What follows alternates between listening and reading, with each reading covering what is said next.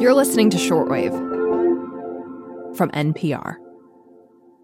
Hey, Shortwavers, Regina Barber here with health correspondent Ping Huang. Hey, Ping. Hey, Regina. And as health correspondent Ping, you've been tracking all things RSV. And flu. And now the COVID season this past few months, right? Yeah, absolutely. And you are welcome. Thank you. Let me tell you, it has not been a slow gig recently, Regina. You know, a lot of people have been getting sick, which is not unexpected at this time of year. Most of the country has been having high or very high respiratory virus levels, according to the Centers for Disease Control and Prevention. And this is pretty common after the holidays when people have been traveling, seeing loved ones, and sharing their respiratory viruses along the way. Troubling news tonight about respiratory illnesses with vaccination rates low. The agency says a new variant of Omicron is responsible for those cases. Alarming triple threat across the country. The vast majority of states are reporting high or very high level of the flu, COVID, and RSV. This COVID season has been nowhere near as bad as when the Omicron variant first hit 2 years ago. Hospitalizations and deaths are much lower than they were even last year. But COVID is still the most serious respiratory virus out there right now, and we can't forget that a lot of this COVID surge that we've been seeing is tied to a new variant. Okay, so with all of this in mind, Ping, today on the show, the annual Tripledemic, that is RSV, the flu, and COVID. We survey how this winter respiratory virus season has been shaping up, who's most at risk, and what the CDC recommends to protect yourself. I'm Regina Barber, and you're listening to Shortwave from NPR.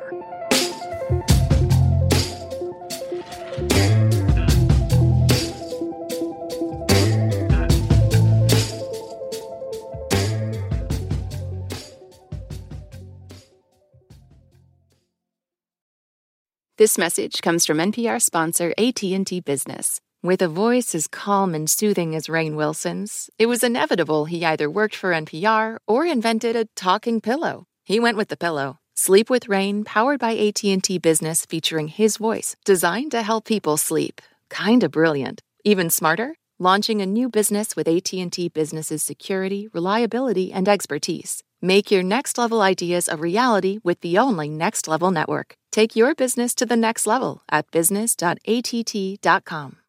This message comes from NPR sponsor American Express. Take your business further with the smart and flexible American Express Business Gold Card. It offers flexible spending capacity that adapts to your business. You can also earn up to $395 in annual statement credits on eligible purchases at select business merchants. That's the powerful backing of American Express. Terms apply. Learn more at americanexpress.com/businessgoldcard. Okay, Ping, let's just start with a big step back. Are you taking a step back? I'm like scooting back in my chair, yeah. Okay, let's just talk big picture. Winter is flu season. It's also when a lot of people are getting colds. There's a big COVID spike happening across the nation right now.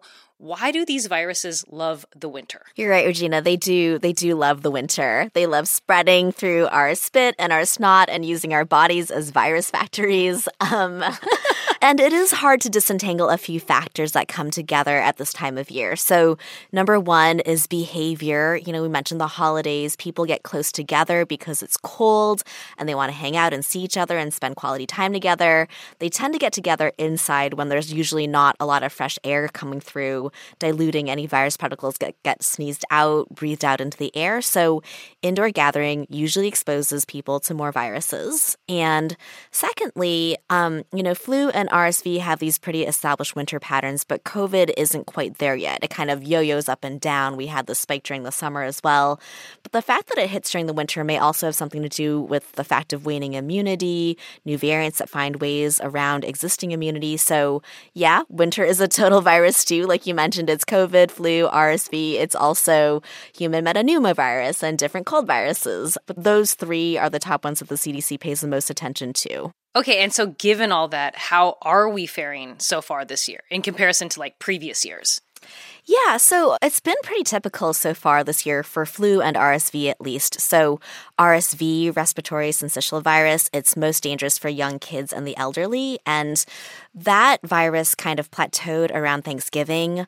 Levels are still high out there, but it's not really surging at the moment. For most people, RSV tends to look like a runny nose, feeling less hungry, coughing, sneezing, fever. These are symptoms that usually kind of unfold rather than showing up all at once, but it can still be quite deadly for infants and older adults. Switching to flu, flu is probably the most familiar of the trio, flu, RSV, and COVID. Right. And flu came on a little bit later this year. It kind of really skyrocketed in December. The CDC was warning that it was really high at the turn of the new year, really encouraging people to go out and get their shot still. For flu, the symptoms for people who haven't had it in a while, you might have body aches, fatigue, or again, fever. Okay, so like fever and feeling fatigue, those two, RSV and flu, kind of sound similar.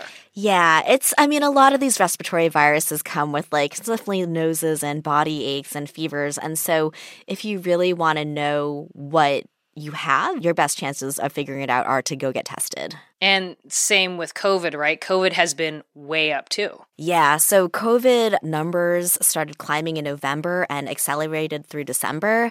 But the good news is that the most recent CDC data show that we may be turning a corner. The doctor's visits and hospitalizations, they're still high, but they've been stable, or in some places they're starting to decrease. So I think the way to say it is that the situation seems to be stabilizing, plateauing. It's a little too early to say if it's peaked. Wastewater still shows very high levels of COVID, highest in the South and Midwest. And when I talked to Amy Kirby, who runs the National Wastewater Surveillance Program at the CDC about this, she told me that if you look at the wastewater data, COVID levels right now are even higher than they were last season. But still, she says, we are still very far below the levels that we were seeing in 2022 with the Omicron peak. So we're not looking at that kind of, really massive wave of infections. This is much more on par with what we saw last year. And even though the level of COVID is higher than it was last year at this time, other COVID metrics like ER visits and hospitalization rates, those are lower this year, the CDC says. In the most recent week, emergency department visits were down 13%, but other metrics like hospitalizations and deaths, those are changing week to week. So it's kind of hard right now to say definitively if we're over that hump. One big factor right now is this new variant, JN1. It's been responsible for over 60% of the COVID cases from early January. So is it this variant that's actually driving this surge? Well, I think the word driving is the part that I get a little stuck on. It's hard to say if it's driving it or if it's just being opportunistic. It could be people's behavior that's really driving the surge. The fact that people aren't masking, they're not really taking precautions. Many people didn't get the booster shot. So it could be that the virus is just in the right place at the right time. That being said, the virus itself does have some mutations that may help it evade immunity. Like every new variant that spreads rapidly probably has some kind of advantage that helps it evade prior immunity. So that may be helping it spread as well, but it's hard to separate the virus itself from the lack of precautions people are taking around it. Yeah, but COVID still is the most serious virus right now, right? Yeah, definitely. Like last week, for instance, COVID put more than 35,000 new people in the hospital. At least 1,200 people died from it, and that is just a lot more than flu. One thing to note is that for much of the season, hospital capacity has been stable, which means that people who need care can generally get it. But recently, some regions have been reporting some hospital strain. So, for instance, children's hospitals in the Southeast, they've been reporting strain, and this is an area where virus levels have been consistently high for quite some time. Okay, but the risk of getting COVID, all these illnesses, is still particularly concerning for certain populations, right? Yeah, absolutely. Sure, getting sick is inconvenient for everyone in general, but these viruses are actually quite dangerous for people who are very young and people who are older, 65 and up, and also for people with compromised immune systems, people who might not be able to fend off the virus and make a full recovery. So these are the groups that are showing up as being most susceptible to serious illness and also death from flu and COVID and RSV. Yeah, and how do these folks protect themselves? How can we help? Well, honestly, it's all the usual suspects. So, health officials are really encouraging people to use all the tools we have right now, and that starts with awareness. So one of the things that's really useful this year is that there are maps that the CDC and local health departments put out that can help people figure out how much virus is circulating in their local area, how full the hospitals are. There's also preventives like vaccines. So every year now and going forward, there's going to be a newly formulated flu shot and a new COVID shot that comes out in the fall. And to be honest, the uptake this year has been quite low. So this year, half of U.S. adults got a flu shot this season, and just 20% of people got the COVID booster. So these are numbers that are really low from what the CDC was hoping or expecting, and they've been thinking about ways to boost that uptake. Lastly, if you are sick, there are things you can do to prevent the spread. The advice is to really stay home if you can, to not spread it on, get tested in case you qualify for some prescription meds that can help you get better, and to generally just be considerate and take good care of yourself and the people around you. Wow. Okay. So Ping, what are you keeping your eye on moving forward? So I'm really interested in seeing whether COVID and flu in particular this year have actually peaked. There are some early signs showing that they are starting to decrease or at least stabilize. And so I'd be really excited if those numbers start going down.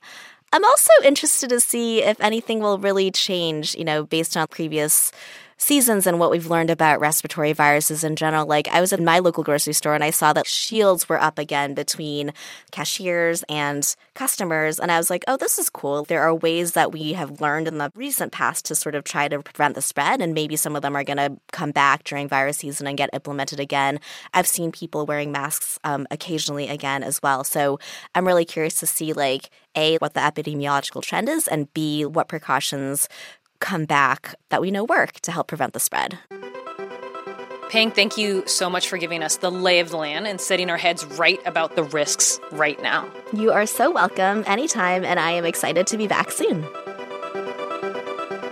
This episode was produced by Margaret Serino, edited by our showrunner Rebecca Ramirez, and fact-checked by Ping herself. The audio engineer was David Greenberg.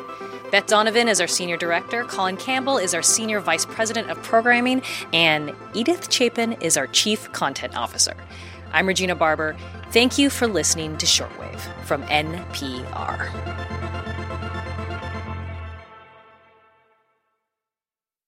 This message comes from NPR sponsor BetterHelp. When you're carrying around a lot of stress, therapy is a safe space to get it off your chest. If you're considering therapy, give BetterHelp a try at betterhelp.com/NPR to get 10% off your first month. This message comes from NPR sponsor Capella University. With Capella's FlexPath learning format, you can earn your degree online at your own pace and get support from people who care about your success. Imagine your future differently at capella.edu. In any great story, there's a moment that sparks your curiosity. It tells you there is more to uncover. How did this happen? How did we get here? That's where Embedded comes in. We are NPR's home for documentary journalism, immersive and intimate stories. I was stone cold speechless. Nothing will ever, ever, ever, ever be the same here. Find Embedded wherever you get your podcasts.